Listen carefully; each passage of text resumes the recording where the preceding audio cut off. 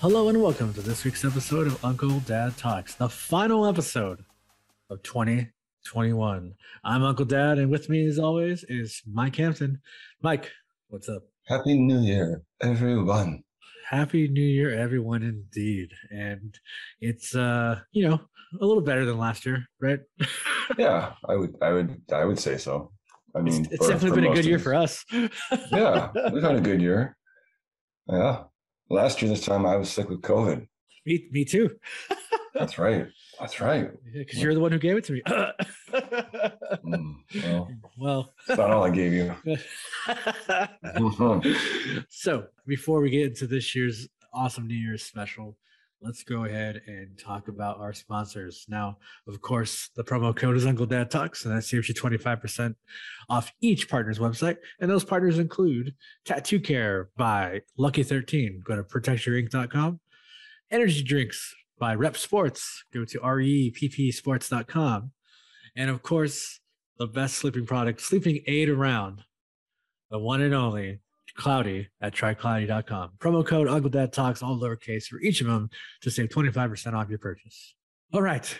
So before we go into our guest and what we're kind of talking about, we've talked about video games in the past. We talked about what they mean to me and, what classic video games mean to you. But this specific game we're going to talk about is celebrating its 5th year anniversary. It actually came out in November 15th of 2016. So it just celebrated a 5-year anniversary. And I think this game is more relevant now than it even was back then. And it reminded me, Mike, in 16, then Trump had just became president, right? Unfortunately, yes. Yeah. So this was right. So obviously it was made before then, right? So they didn't even foresee Trump being a part of the president and all these things happening during, what's happened in the past few years. If only they could have just waited, I think the game would have been even more impactful, man. Now I know you have not played this game, and that's totally cool, but you know something about it. The game we were talking about is Watch Dogs 2 by Ubisoft Montreal, or Ubisoft, depending who you talk to. Now, Watch Dogs 2 is the sequel to Watch Dogs, which is probably one of the most infamous games out there that was supposed to be this promising game. Watch Dogs 1 was supposed to be this huge promising game with all this crazy interactivity, these crazy environments, but unfortunately it didn't really deliver fully on its promise. Watch Dogs 2, however, delivered on everything and much more. And not only did it deliver on that, it also takes place in our home of San Francisco Bay Area, which includes the Oakland area, Sausalito, and the obviously San Francisco, and then Silicon Valley itself. Yeah, and the first one took place in Chicago. I don't know if you're aware of that, Mike, but yeah. Go Chicago. Go Chicago, yes. I don't know where they're going, but go. But, Mike, to kind of dive into the game real quick, you've looked into it a little bit. You've seen some of the game. Did you think, for the most part, San Francisco was represented well? Yes. I mean, from the previews and videos I watched of it, it looked like this very majestic, almost dreamlike version of San Francisco. And in the previews, I did see they were even included a lot of the trash on the ground.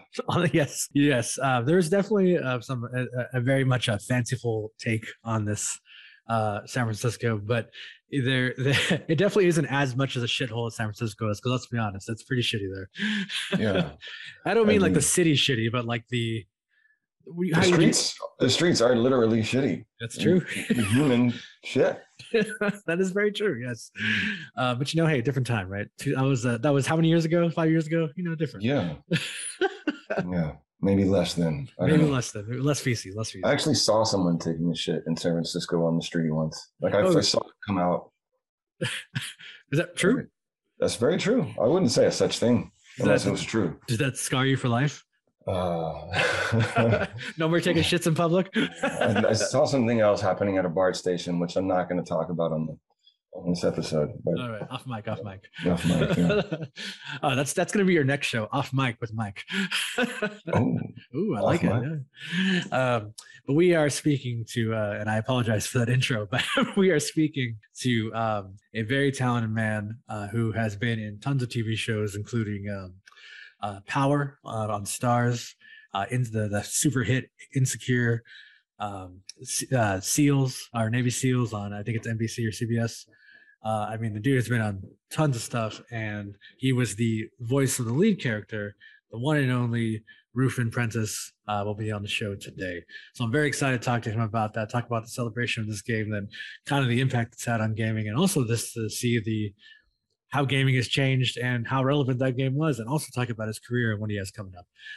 So let us celebrate the new year by celebrating a 5-year anniversary with Watch Dogs 2 with Mike and Uncle Dad. We'll be right back.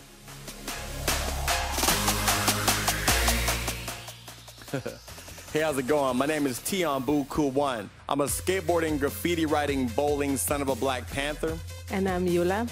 And we are the co-hosts of the Black Russian Podcast. Our podcast is a deep dive into relationships, from monogamy, non-monogamy, open, poly, and whatever other labels that us wacky humans come up with. Let's go beyond the assumptions, beyond the stigmas, stereotypes, and most definitely beyond the judgment. We share our highs, lows, face plans, and triumphs of trying to love in ways that fit us individually while we continue our journey through life together. With topics like yuck and yums, poly trendy, how does it really feel, and tour life, tour wife, we discuss how to build and define relationships that are tailor-made for you. Let's talk about it. Let's be honest. All from a soulful perspective. Now, let's be clear. We don't advocate any one relationship style over the other. Nah. We advocate any and all relationships that encourage truth, honesty, and the freedom to do it how you do it. Deconstruct, decolonize, and rebuild in your own way with a Black Russian podcast. Sure. Available wherever you get your podcasts. All right, everybody. Uncle Dad here with Mike Hampton with our amazing guest, the one and only Ruffin Prentiss. Am I saying your name right, Ruffin, or no? Or Ruffin? It's Ruffin. It's Ruffin. Okay, gotcha. Yeah. Ruffin. Gotcha. He is nervous. To be fair, Mike said the same thing. Just saying. No, I didn't say it on mic though. That's a good point. Good point. In front of him. It happens all the time. I'm sure. Yeah. So, for our audience that don't know, we kind of gave a whole introduction about Watch Dogs 2 and stuff, but let's talk about you as an actor. You're not just a voice actor, you are an actor. And I think truthfully, that's the big key, right? Everybody always goes, oh, what does it take to be a voice actor? But I recently heard it's not about being a voice actor, it's about being an actor. And I think that's truly like one of the best things I have taken from talking to other voice actors is about being an actor. So let's talk about that with you. You have been on some awesome shows like Insecure, Power, stuff like that. How did that whole journey start getting to that? It's been everyone's journey is different. I went and got my master's at Rutgers in New Jersey in acting. And from there, I spent like 3 years just really honing my craft. And I had some great teachers in undergrad who kind of pointed me in the grad school direction. So I did that, graduated. I got my agents straight out of grad school. We had like a showcase in New York. And so I got my agents for voiceover, for theater and television, all that, all in one place, which was nice. And I've been with them ever since. I'm with an agency called A3 Artist Agency. They started sending me out for auditions. They got me in some rooms. I was in like super green, didn't know what the heck I was doing. I'm like in the room for Star Wars, like auditioning for Finn, and I'm like, whoa. you want to talk about like nerves? Those are nerves. Oh, I'm sure. And then my first TV gig was Power, and I actually auditioned for another role, and from that audition they gave me the role that I got. But like the audition scene it had like 2 scenes I could choose. One was like in a strip club, and like one was like with Ghost with his gun pointed at me, like, why'd you betray me? And the casting director was like, we only have time for one. And I was like, I'm gonna do a strip club scene.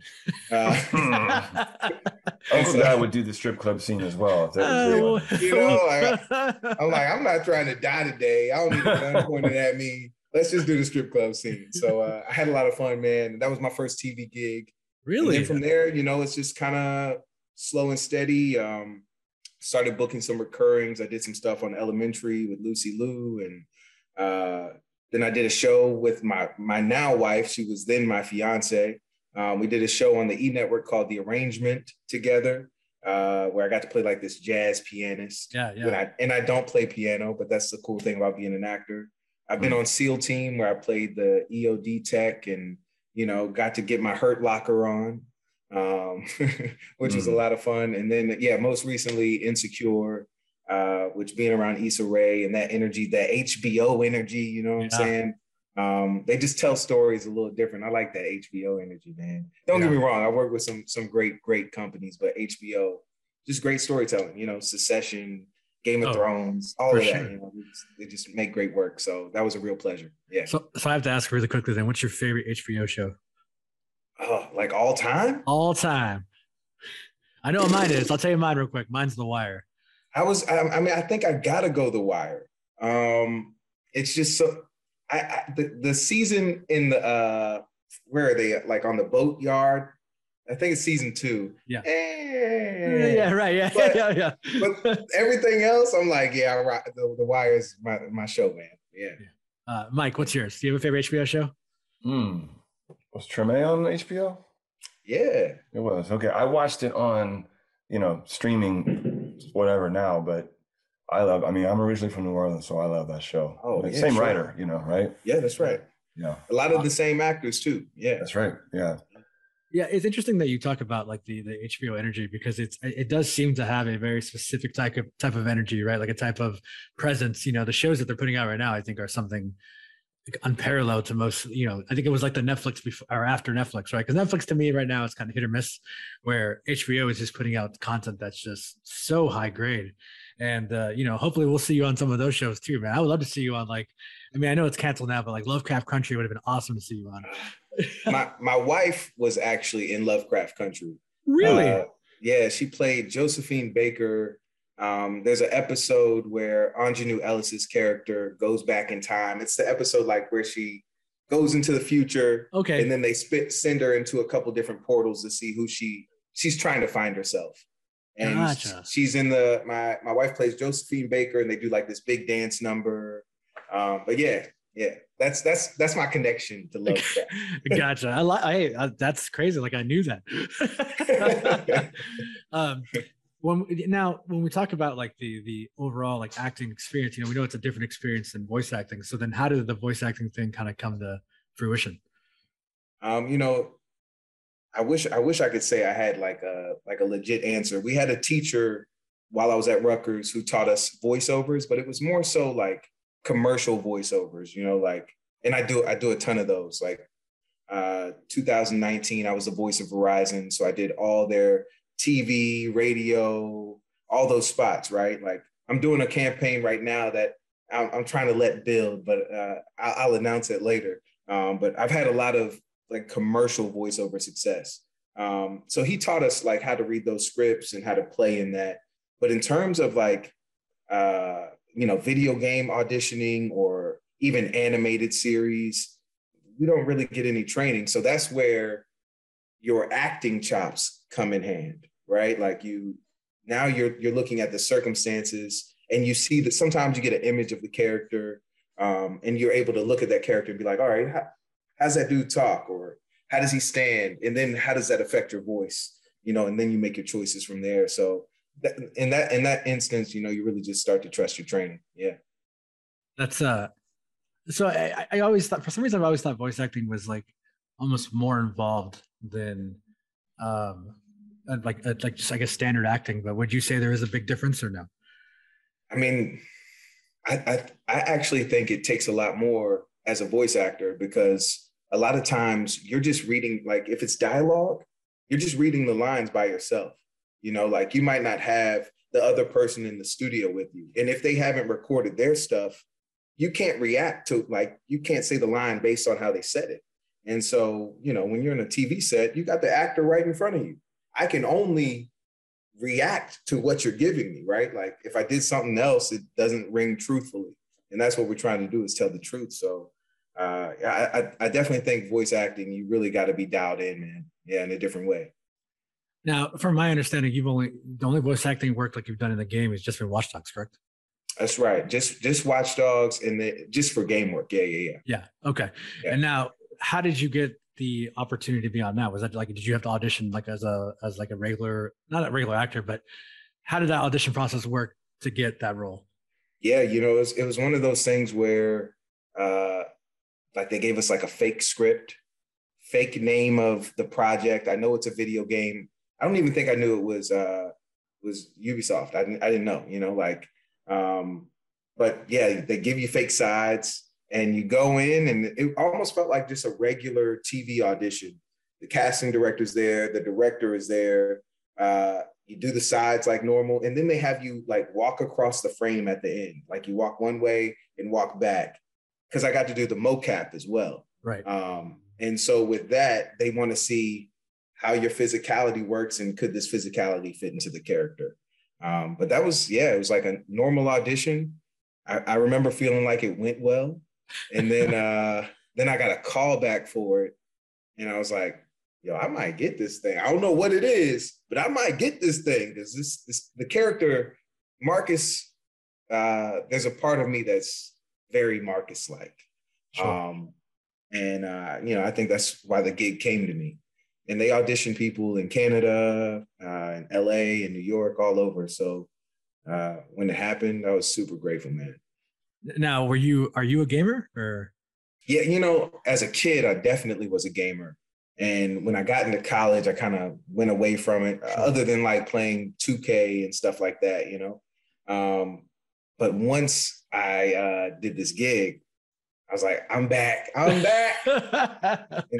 I found myself catching up on games I had missed, like The Last of Us, and which. Yeah, incredible. Now Mike is not a gamer, so all good. I'm you where you would play a 2K or a Madden here and there. Yeah. I was I played games many years ago, not that many years ago, but no, he's right. Does that doing a voice in such a game, such a successful game, does that kind of open up a whole new world of connections and friends and people that you've still kept since then? I mean, definitely with Ubisoft specifically, sure. But I think it may, I audition for video games quite frequently, but it's not one of those things where it's because I did this, the floodgates have opened. Not yet, so we'll see. Which is a shame, because Watch Dogs 2 is such a brilliant story. Like, it is such a brilliant story. Like, and I'll be frank, I'll be honest. Like, the gameplay, it is good. There is some challenges here and there, but it is solid enough. But what makes that game 110% is that story. That story is so well written. The way you portray Marcus is so great. Everything about the story and presence of it is great. It's just, I think the gameplay was the biggest challenge in some respects. But I mean, I don't know if you know much about the first one, but the first one, had a lot of challenges in the gameplay, right? So I still think it's the best Watch Dogs period. So they were. I think they were playing catch up from the technical end. Mm-hmm. And then also there were, I think there was a split between how people felt about Aiden, because he's Batman-esque, Yes. And depending on which Batman you like,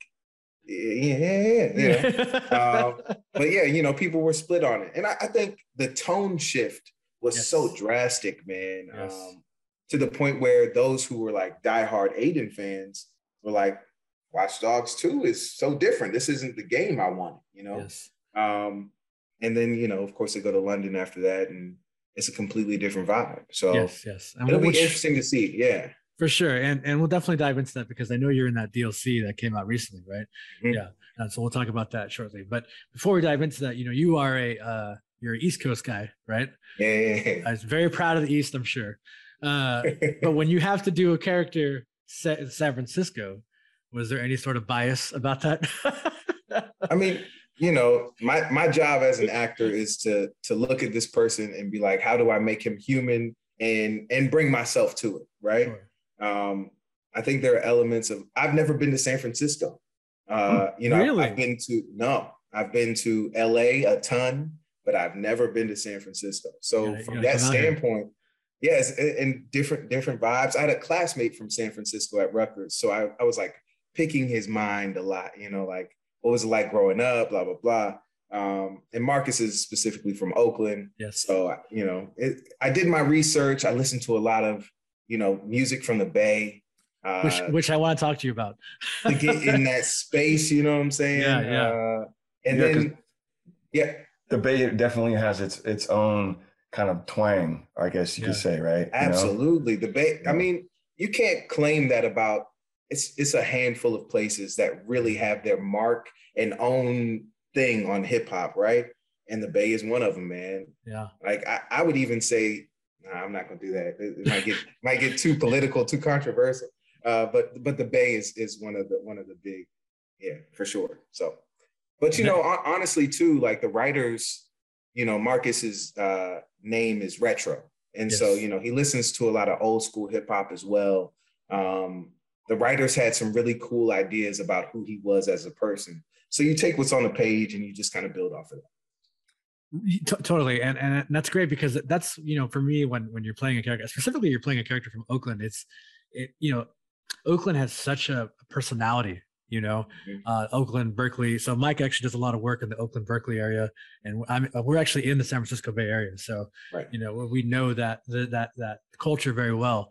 And so I was hoping to really get that culture experience from Marcus. And I think you did a pretty damn good job. But now, correct me if I'm wrong. I don't think I remember hearing anybody say the word hella though. I might have squeezed in one hella. But also you got to remember, like, the writers of the game live in Montreal. Like, right. Not only are they not American, hold on, let's break it down to minutia. Not only are they not from the Bay, they're not from the West Coast, they're not American, and they're in Montreal where they speak French. This. But the beautiful thing was, like, if there was any moment that I wanted to say something just a little different, like a little more colloquial, or, they were completely game for it, which was a lot of fun to play with. Right. Yeah. Cause, it's kind of like, how Mike said, like, we have our own twang, almost have our own language, right? Like, it's like a lot of that stuff was in there. And, I think on the subject of music, I think I was a little disappointed though on the soundtrack of Watch Dogs 2. Not that you had anything to do with that, but like when you talk about Bay Area hip hop, it has such a rich history, and the only really songs that I remember really being in there are just like Mac Dre stuff, which is great. That's a big part of the Bay Area, sure. Mac Dre. But I don't know. I'm just curious though, what were you listening to get you in that Bay Area mindset? I mean, you got to go to E40. You know what I'm saying? Like, yeah. All of the oohs, ooh. E40, that definitely put me there. Honestly, and I was watching a lot of, this is silly, but a lot of crumping videos. Just there's a different way of dancing that happens out in the Bay Area that's rooted out there. You know what I'm saying? And I wanted to see how that informed, like, my body movement, how I listen to things, how I approach things. It's a little more staccato and, like, it's got more pop to it. And I wanted to bring a little bit of that forward in Marcus. So yeah, man, like just little bits of the culture. But then Marcus is also, he's a programmer and a coder and, and a hacker. And it's just like, that's such a unique story coming out of the Bay Area, still having roots in hip hop and being a Black man, and then being a part of DedSec. He's got so many layers, man, and that excited me to explore. Right, and I'm glad you brought that up about the so many layer aspect, because I feel like now he is much more relevant even in today's climate. Like, because I was talking about it with Mike before you hopped on about how I realized this came out 2016, right? This came out in November. So Trump had just became president, right? And it's like, and the things that have happened since that point, right, were crazy. And then the things with, what happened during, the pandemic, the George Floyd thing, everything, right? Yep. All this stuff is so heavy. And it's like, if that game would have came out maybe just a year after, or even during the pandemic, right, the story could be so immensely different.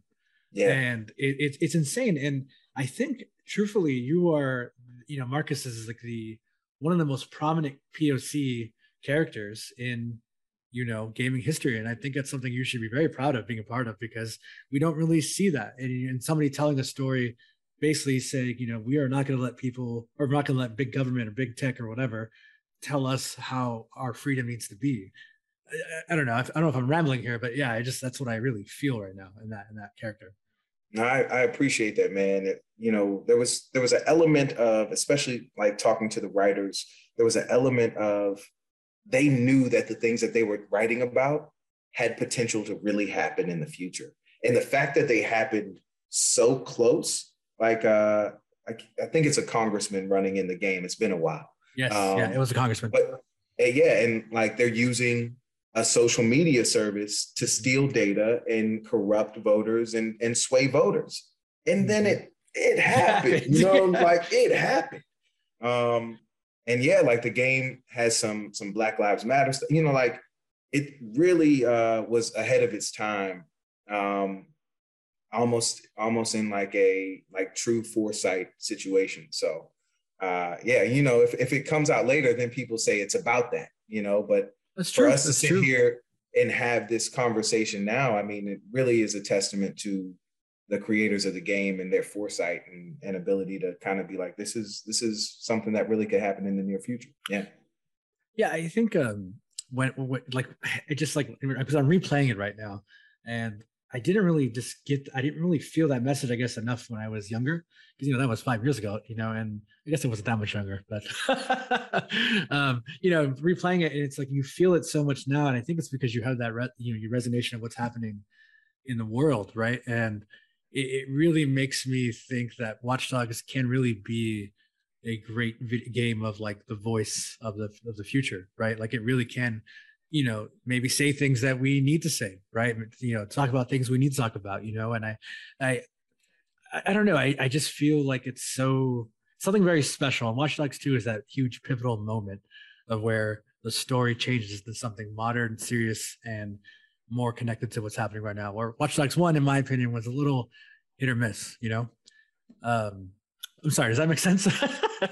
Well, I mean, I think, we talked about the mechanics of the game. Yeah. But in concept, we'd never seen anything like it when Watch Dogs 1 came out. Sure. Like somebody who's changing the stoplight from their phone while they're driving 90 miles an hour and is about to go kick some ass. Like we've never seen anything like it, but also like you're competing against the GTAs of the world. Yes. Where like, if you're talking about open world gaming, the mechanics of those games, and they take years to make those games, like years. Those games are in the lab for years. And when you compare the two, it was like, oh, they've got to catch up. You know what I'm saying? And I think Watch Dogs 2 was a great jump of marrying the cool mechanics with a storyline that maybe fitted a little more, that made it feel a little more truthful. So, yeah. And, if we're talking about games predicting future, then what are we saying about Legion? Like, yeah, what's happening in London is like, I don't want that to happen. Yeah, right. I'm good. Now, and I want to tackle that, but like, I have to ask, when the game came out and the response was, because it was a pretty successful game to my knowledge, right? Like it did fairly well, like financially and critically. Watch Dogs 2? Yeah. It did pretty good, man. I think, like I said, we were kind of fighting an uphill battle of like, Watch Dogs 1 was a solid concept. And how does this game grow to a point where it's a project that they want to continue to make more and more of. And the fact that they made another one means that we did our job, yes. Like we got the franchise to continue. So it did solid. But I think we were fighting against some of the people that were like, if that was Watch Dogs 1, why would I play Watch Dogs 2? Right. Yeah. So we had an uphill battle to fight against. Yeah. Yeah. So I used to work at a major gaming retail store when Watch Dogs 2 came out. And Mm-hmm. I remember everybody was trading in their copy of Watch Dogs 1 to buy Watch Dogs 2. Oh, And nice. we just had so many back like in the back room, just like because nobody wanted Watch Dogs 1 anymore. So it was quite the experience. But when that game came out and you're fun, you essentially are a playable character. Has any of your friends been like, dude, did everybody know that you were part of this game? And If you knew me, you knew I was a part of this game. There's no way I'm not like, even if you didn't know me, hey, I just did a video game. Like talking to a stranger on the street, man. Or like walking past, and seeing the Watch Dogs 2 poster and like striking a pose. Like I was doing all types of silly stuff, man. Cause it was such a big deal. It's a huge deal. Like if I'm talking to my 10-year-old self and he's like, you did what? Like this is like really living out childhood dreams type stuff. And doing the mocap was of course I love working in television. I love acting. I just love acting. But being in mocap where it's really a lot of imagination and a sense of play that reminds me of the theater, but it's also capturing your movements and expressions. It's the perfect blend, man. It was a dream job. Ruffin, I know what the mocap is, but just so that other people who are listening that might not know what that is, Sure. Can you explain what it is for those people? Not me, but those people. So mocap is short for motion capture. Anytime you've seen someone in like a black spandex suit with the little sensors or balls, like they're like look like ping pong balls, but they're smaller. Essentially, those are reflectors. And there's infrared cameras in the 360 around you, and they're capturing every movement of the bounce of light comes off the infrared onto your sensor and back to it. So it comes back to the computer as like this 3D build out of every movement that you do with your body. And then they also do a similar situation with your face where they draw these little dots on your face. You've got a camera, let's say maybe a foot out from your mouth, and it's capturing all those movements as well. And then they transpose them onto the character itself. So that's what motion capture is. And we would do all the cinematic scenes. So any scene that like didn't require the game to be playing, it's like you're not in gameplay, but it's moving the story along, and you get to see the characters actually live out something while you don't have to press any buttons. So it's your voice as Marcus, and it's actually you moving around, which translates to Marcus moving around. Correct. Right on. Correct. Yeah. So, how does that feel? Except for like the ninja stuff, like ninja stuff. Oh, you didn't do the ninja? You didn't do the parkour? No. So Marcus does like parkour. Yeah. He's got a thunderball where he's like, it's almost like a nunchuck with like an 8-ball on the end, and he's with a bungee cord, and he's like knocking dudes out left and right. So they would bring in like these dudes was like ninjas. They come in and do the stunt, and then they're like, okay, Ruffin, you come in and just do the end of the stunt at like 25% because we want to capture Marcus's facial expression while he's knocking somebody out. But I would watch them do it and be like, I'm so glad they're here because I can't do that. I can't do it. Yeah. We all have our roles to play, right? Yeah. Yes. What is it? What is that feeling like of being like forever immortalized in a video game? And it's you. It's really beautiful, man. Periodically, fans will just reach out on Twitter or Instagram and just like either send art or just the nicest messages, man. Or like some people, I had one guy reach out to me. He was studying engineering at Stanford.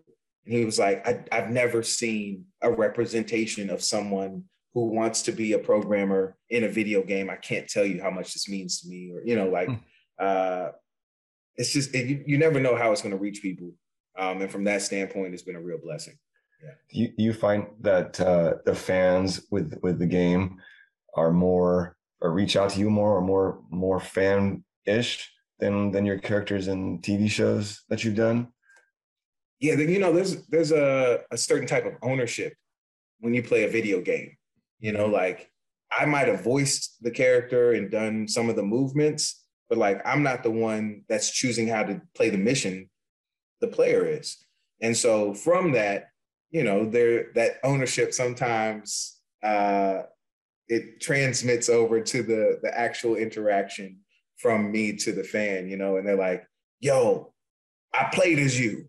It's like almost like I am you, you know, and like I appreciate you. And it's like, no, I'm glad you enjoyed the game, you know, like there's a fine balance, but the actual like diehard fans, man, on the other end of that spectrum is like they are ride or die. You know what I'm saying? Yeah. Like they are down.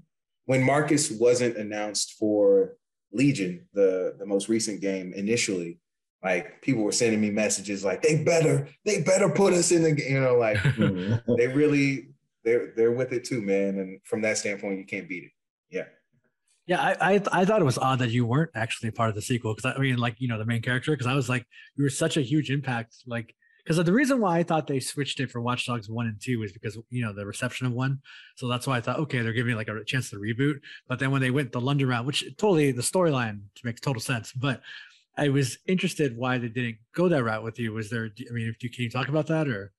I mean, honestly, what I was told when we were wrapping up our game was that they were kind of already conceptualizing the next one. And the director of the game, he was like, there's no chance that you're coming back as the lead character. I just want you to know that. It has nothing to do with your performance. You've done a great job, but I don't think there's a chance, you know? But when they announced the DLC, I was disappointed. I was like, all right, you can bring back some people, but can bring back me. Yeah, you know, I definitely was disappointed, but at the same time, like Wrench is also a fan favorite. Huge fan favorite, yes. And Sean Baichu is you want to talk about somebody who, like you asked me, has this opened up doors for my video game career? Sean Baichu works in video games all the time. That's so awesome. Like when he got Wrench, it was like his biggest character to date, and Sean knocked it out the park. But he knew what gamers would want, you know, and it was a pleasure working with that dude. We had a lot of fun, man. That's awesome. Mike, just in case you don't know what he's talking about, that's like, he plays essentially his best friend, I would say, in the game, right? Like, and a lot of pivotal moments happen in that game with those two. And yeah, he was a huge part of the Watch Dogs universe and the Watch Dogs game. And then he came back in Legion. I think it's fascinating to see like the fandom behind Watch Dogs, because especially DedSec itself, right, almost became its own little fan thing, right? Like it became such a, and then Mike, just so you're aware, DedSec is like a anonymous. Like it's anonymous. Yeah, basically, yeah. Right. I kind of got that from the previews and video clips I watched of the game, if that's what that was. So I'm not completely dumb here. Embarrass me in front of our guests. I just keep it real with Mike. I always keep it real with Mike, you know? Thank you. That's that Uncle Dad love, sorry. But Ruffin, what did you think about the response globally, though? Like, have you gotten, I mean, I'm sure it's because it's affected everybody, right? So it's like, I doubt you remember this, but a long time ago, I actually tweeted you on my personal account because I did some stuff in Japan. And he remembers. I doubt he does. But I did some stuff in Japan, and they had a huge shrine at a store dedicated to Watch Dogs 2. Man, you know, and I'm not asking you to remember. I'm just saying. It's really been amazing because a couple members of the cast, we did Montreal Comic-Con a year after the game came out, and like fans flew in from London, from all over it was mind blowing that they came into Montreal. Like, it's the response. I just had no clue how far the reach would go, you know? I'm still, like, as I think about it now, I'm just blown away, you know? For sure. Because like in Japan, it has a huge, at least and during its prime of release, right, like it was a huge, like people loved it in Japan, man. It was everywhere, every store I went, they had something with Watch Dogs 2. And that's very rare for an American game, right? Or at least not an American game, but like a Western game, right? Sure. And it was just so crazy to see that. And then it makes you think, well, it makes total sense because, we're dealing what we deal with the governments and stuff like that. It makes sense why that became like the voice of the international audience as well.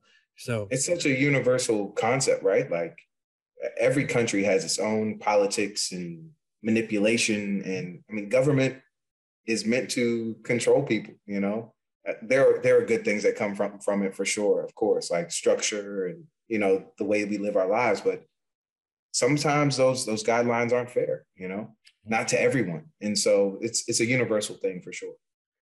You mentioned going to the Montreal Comic Con. Have you done other comic conventions? We do a lot of comic conventions. I would sell my art at many different ones. Have you kind of toured around and done conventions all over? We didn't do a ton, man. And, we thought the response was solid enough that UB might get behind us and push us out. But it didn't really happen. A couple guys that are in Montreal have done Fan Expo in Toronto and Montreal Comic Con a couple times, but I've only done one, man. And really, yeah. If the calls came in, I definitely do more. But yeah, it's from that end, I was surprised, because there are like I've got a friend who was in what's it called? Oh my gosh, Red Dead Redemption, and 2, and she's done a couple of like virtual Comic Cons, because everything shut down for a while. Yeah. But yeah, if someone wants me to be at their Comic Con, I will be there. Oh, I'm gonna reduce some requests. Hey, there you go. Well, I mean, as much of a following and fan following as this game has, I would imagine you'd be like a great guest to have. So yeah, let's I know some people that put on conventions. I'll put in a word. See, get you over here in the Bay Area. Yeah, then we'll show you San Francisco. Let's go. I only know it through the game map. So. Oh, really? You're gonna be disappointed.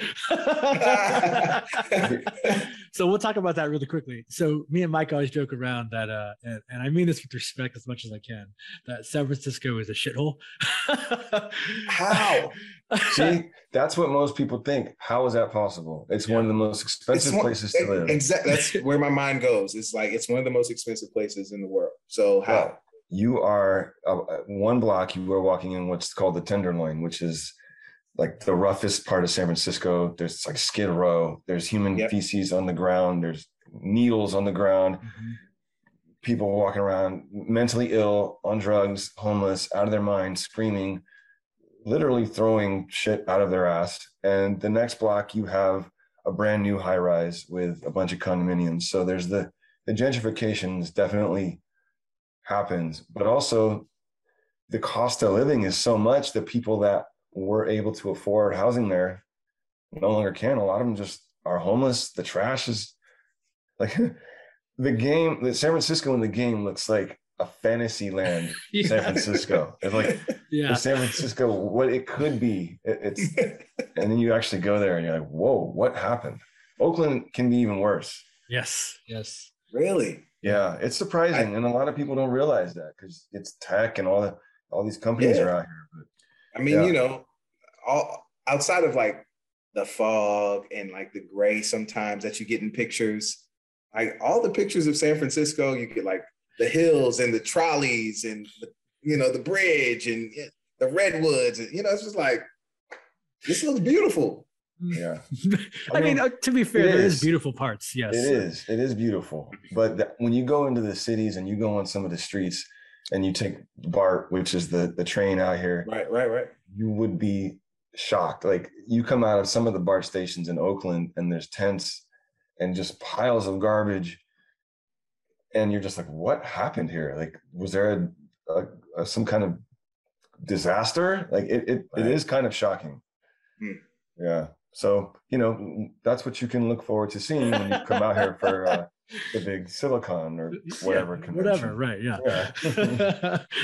It's interesting because I think that that's probably why another reason why it speaks so much to like the Bay Area for us with Watch Dogs 2, because DedSec represents so much of the people of the San Francisco Bay Area. Because to Mike's point, I mean, it's so hard to live here, man. Like it's too expensive. I mean, it's just it's a one-bedroom apartment in like the city can cost you anywhere from 3.5K to 6K higher. You know what I mean?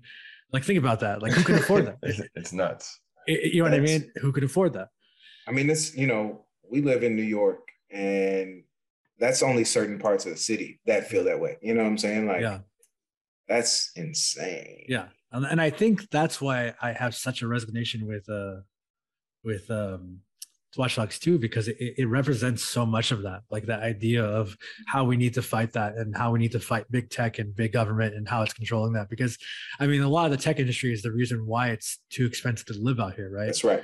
And that really affects that whole neighborhood more than I could ever tell you. Like, Oakland really isn't original. I mean, there's some of it that's original Oakland, but a lot of it is becoming gentrified. I don't know if you ever seen a movie called Blind Spotting, but all Great it takes movie. place. Yeah. And that's digs and yeah. Yes. Yeah. Mm-hmm. And it takes place, in Oakland, and it tells the story of Oakland very well.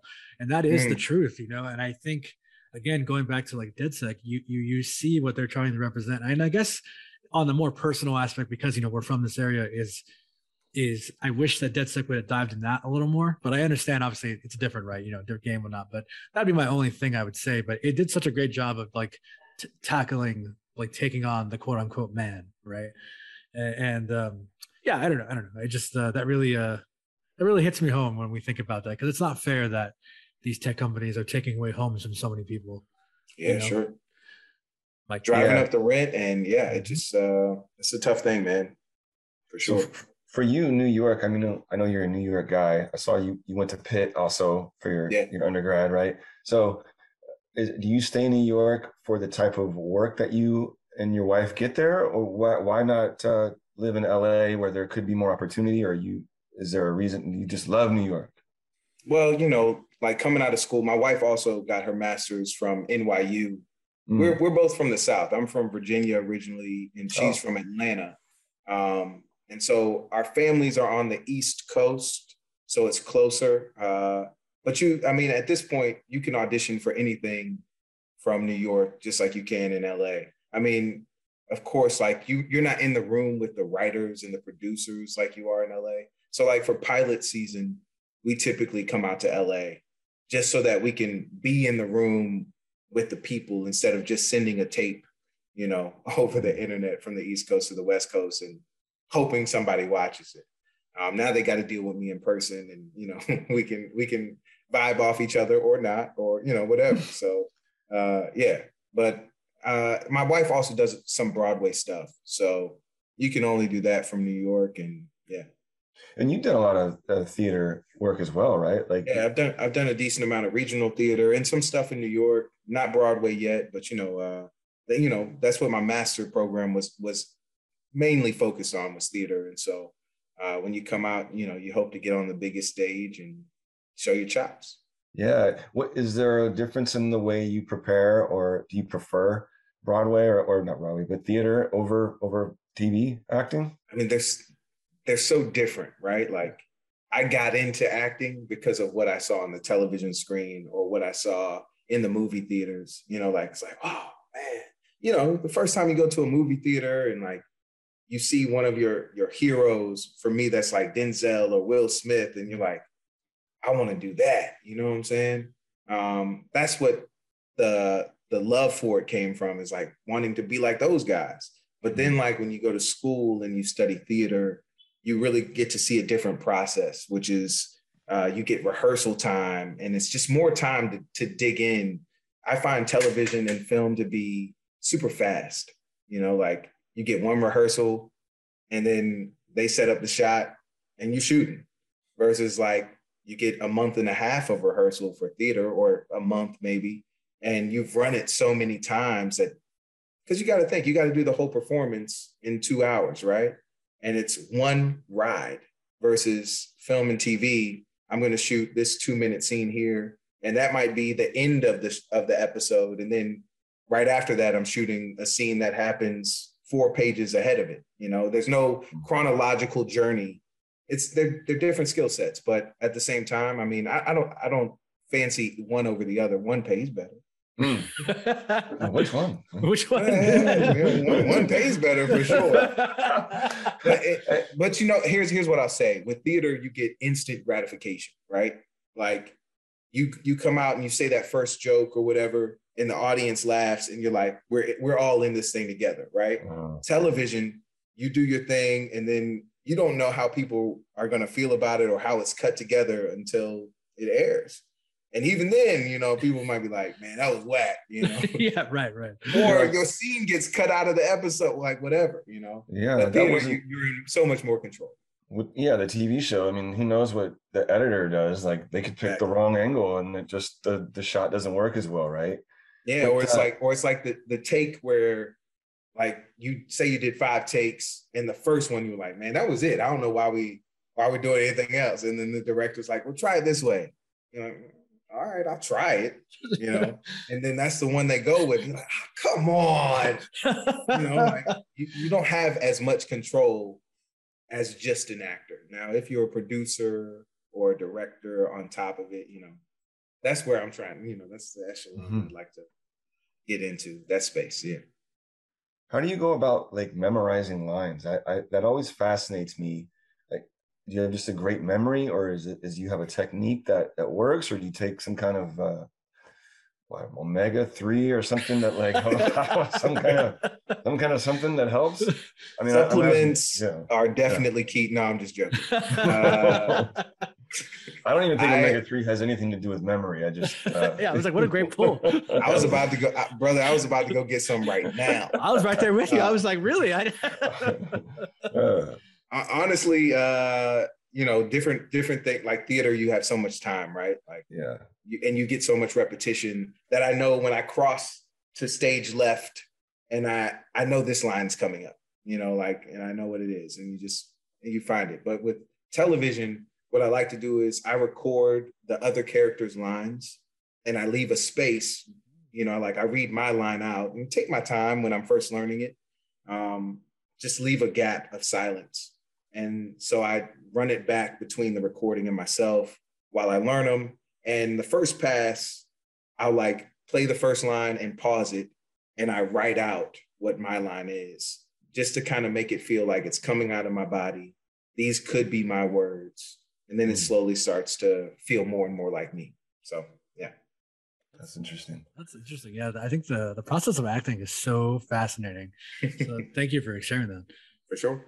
Is there anyone that I mean, obviously maybe a Will Smith or a Denzel, is there anyone that you would love to work with that you haven't, or like someone on your radar, like Bruce Willis, like you want to do a scene with Bruce Willis, you know? I mean, because you've done a lot of action stuff, so I would assume he's on there somewhere, maybe. Hold on. I need to give full disclosure here. The reason why he brought up Bruce Willis is because this guy loves Bruce Willis. Mike, show him the tattoo. You got a Bruce Willis tat? Oh, come on. Come on. Have you seen it's the Key and Peele skit about Liam Neeson? I haven't, no. You gotta look it up, but then they kind of riff on and they bring in Bruce Willis. You gotta look it up. I will. They're like valets at a hotel. And they're just sitting out there and they're talking about what movies they like and what actors they like. You got to check it out. They call him Bruce Willie. You talking about Bruce Willie? Okay. You got to check it out. But you know, I'm going to pivot from actors. I would love to work with Christopher Nolan, man, as a director. You know, like Inception and just the feel of his movies. They feel so epic. I would love to be in one of his films and have like a nice meaty role or the role, you know. I would love to do that, man. Yeah. Did you enjoy Tenet? You know, Tenet, it took me a couple times. I had to watch it like 2 or 3 times to be like, oh, okay. But you know, the concept is so massive that I had nothing but utter respect for the undertaking and what they put into it. But it definitely is something you gotta watch a couple times. Like if you watch it once, even if you watch it like halfway through, you're like, I don't know if I'm gonna make it. That's true. I don't know if I'm gonna make it through the first pass, but I love his work so much that I was like, I got to do it again. And I watched it a couple more times, and I was like, man, it's massive. How they play with time, it's really cool to watch. There is something that when you're watching his films, like every scene, you're right, it does. It feels big. It just feels like something big's happening, or there's. But yes, I was also very lost in watching that movie, and probably need another chance with it. Yeah. And and I watched them. I wouldn't give it like a big gap. You know what I'm saying? Like, because you're gonna forget. Like, watch them. Let me jump back in tomorrow. You know what I think is a really relevant Christopher Nolan movie right now is Interstellar. When you think about what's happening in the world, like space travel and whatnot, and how that's becoming more, whatever, it's like, when we think about the world and how it's, it's unfortunately failing. And Interstellar, I think, really pushes that concept of like, well, what do we do next? What is time? What is time? What is time? What is time? And time is nothing. I mean, it keeps us sane and drives us crazy at the same time, right? Like, but like, what was that movie? Arrival. You guys see Arrival? Oh yeah. Also dealing with time, right? Yes. And I really enjoyed that movie because they view time as a circle, right? Like it's not a linear thing. And if we like the idea of accepting that concept and not like fearing death or birth or that whole thing, like I feel like that's what we're all pushed up against. It's like we have this much time to do what we need to do. But if you had peace with that, man, like be a pretty beautiful thing. So yeah. That is very well said.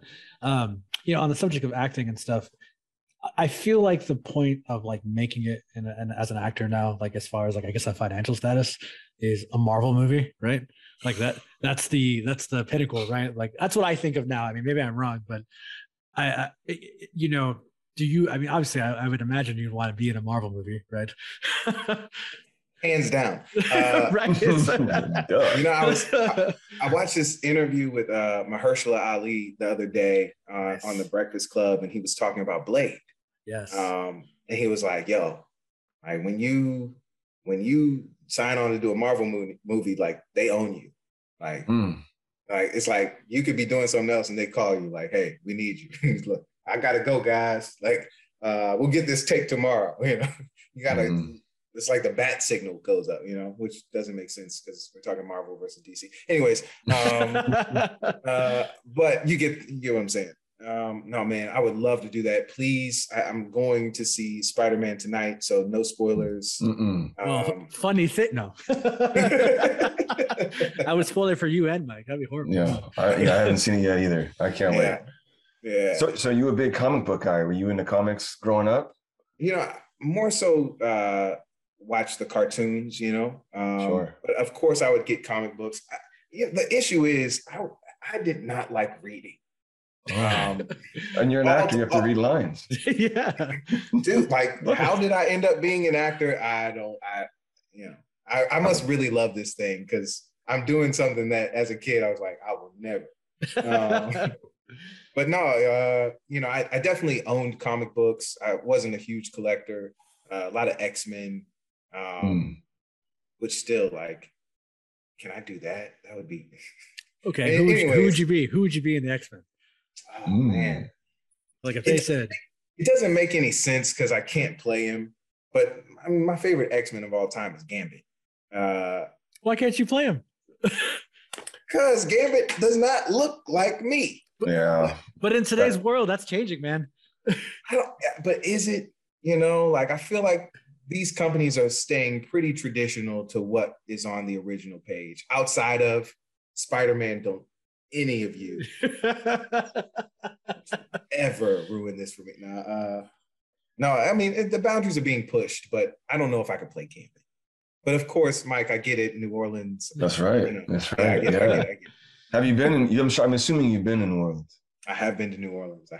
And so you would have to take on that kind of Cajun accent because New Orleans, it's such a specific because like I feel like you can flirt with Southern accents and like flow into Texas and flow into Georgia, and like it's easier to transition.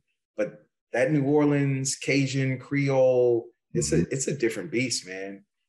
There are parts of it that almost sound like New York. It's really interesting sounds in there. But I don't know if you guys saw The Harder They Fall. It's based in New Orleans, right? No. I don't think it's in New Orleans, but it's like a Black Western. Jonathan Majors from Lovecraft Country's in it. Idris Elba's in it. Regina King's in it. Yeah, I remember. It's a really fun Western. Like, they did a great job. But Regina King decided to take on a New Orleans accent for it. I was like, what an interesting choice. But it stands out like that. Yeah, man, it's such a strong choice. It would be a lot of fun to find. So then what we're saying is, yes, you will play Gambit.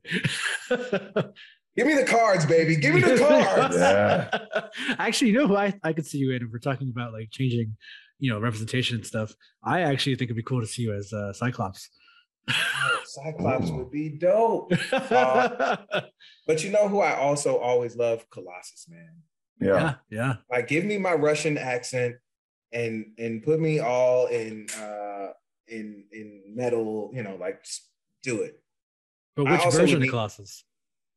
I don't know. The cool one. Because there's so many. I mean, there's a gay Colossus. There's a young Colossus. There's the Deadpool Colossus. There's so many now. Not Deadpool Colossus. Okay. Yeah. Good. Yeah, that was like kind of dumb Colossus. Yeah, I didn't get that at all. Okay. Yeah, not that Colossus.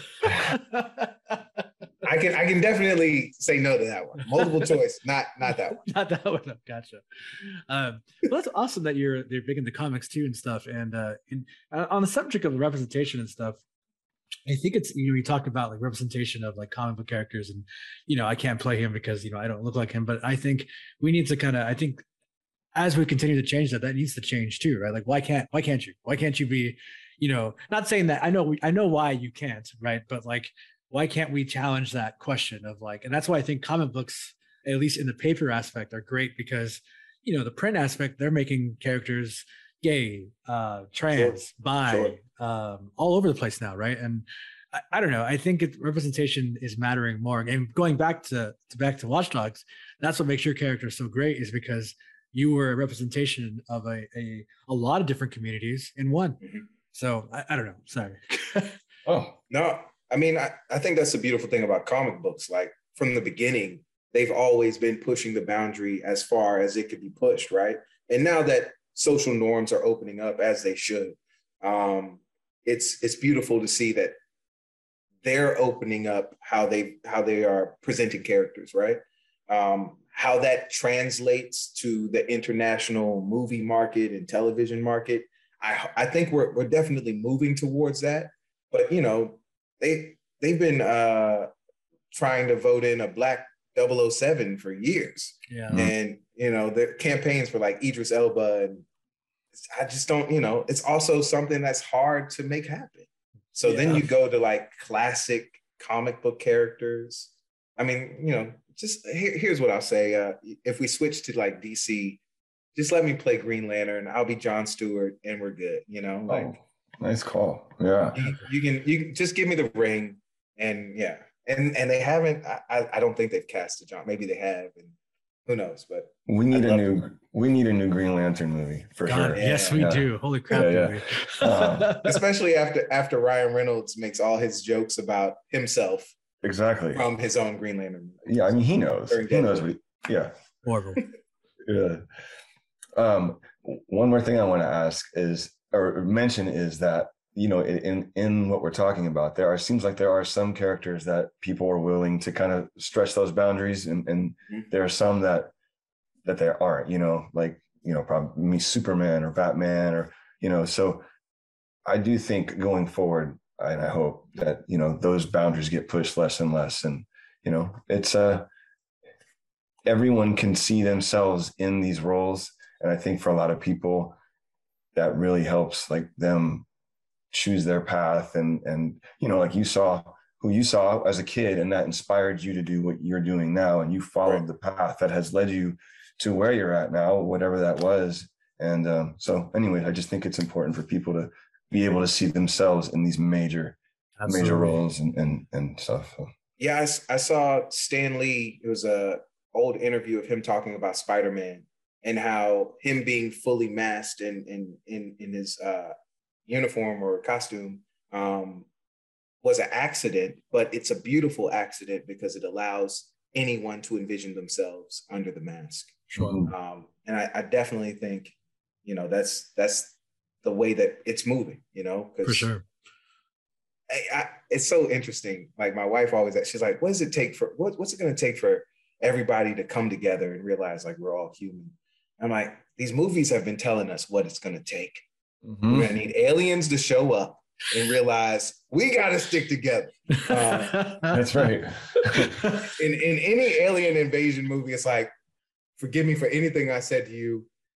Can I come in your house, please? Because they out here, it doesn't matter. Like we all are one race at that time. The only thing, it's going to bring us together is another alien attack on the whole world, and then we'll finally have world peace, and we'll all be holding hands and singing songs together. Aliens, where y'all at? But come peacefully, please. Yeah. I just want to add one last thing to the Spider-Man talk about the representation. I feel like I'm just going to call this right now that Miles Morales is going to be the most important Spider-Man to ever be made, because I think Peter Parker has had his course, and I've said this for a long time that I think Peter Parker is an old idea, and I think Miles Morales represents, he represents the Hispanic community, the Black community, and I think that to me is going to be the biggest impact in the future. And I think his comic book is going to have the craziest value at some point down the line. I just wanted to throw that little thought in there. That's beautiful. Yeah. Mike, you were talking about certain roles, and it made me think about, Michael B. Jordan played Johnny Storm. Is that his name? Johnny Flame, right? No? Johnny Flame. Yeah. In Fantastic Four. Yes. And, he got a lot of there's a lot of feedback about it, so they were signing a petition or something, right? I heard, to get him out of there. Yeah, so crazy. And he's one of the biggest stars on the planet right now. Yeah. And he's doing that Superman movie. You know about that? Yeah, he's doing in one of the in DC they have the different Earths, right? And one of the Earths there's a Black Superman. He's doing the Black Superman. No, I did not know that. Yeah, he's producing it and everything. That's so awesome. Yeah, and that's going to be a huge deal when it comes out. Yeah, so for sure. For all the people who hated on him during Fantastic Four, jokes on your face. The only thing that was true is that wasn't a very good movie. That's a different story. Different story. But yeah, we have to kind of wrap it up here. But I've really enjoyed chatting with you about Watch Dogs 2, and not just about that, but just about movies. And we don't really get to talk to too many actors on our show. So I think you're one of the few actors we've had on the show, so thank you so much. And nice. You're definitely the first major video game actor we have on the show, so thank you for coming on and talking to us about all this fun stuff that's Watch Dogs 2, celebrating 5 years. And hopefully we will see Marcus return in an official Watch Dogs 3, because technically they didn't call it Watch Dogs 3 Legion. Oh, they didn't. So that's a big thing. So but before we go and wrap up, I have to ask you, where can our audience find you? I'm on Instagram and Twitter. My handle is R, my first initial. My last name, Prentiss, PRENTISS III.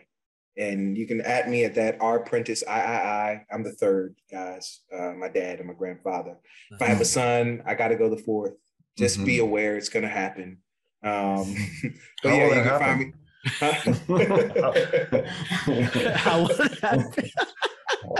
Wait, actually, it reminds me. Congratulations, by the way. You just had a kid, right? Thank you, man. Thank you. My daughter's going to be turning 1 on Christmas Day. That's right. Yes. Yeah.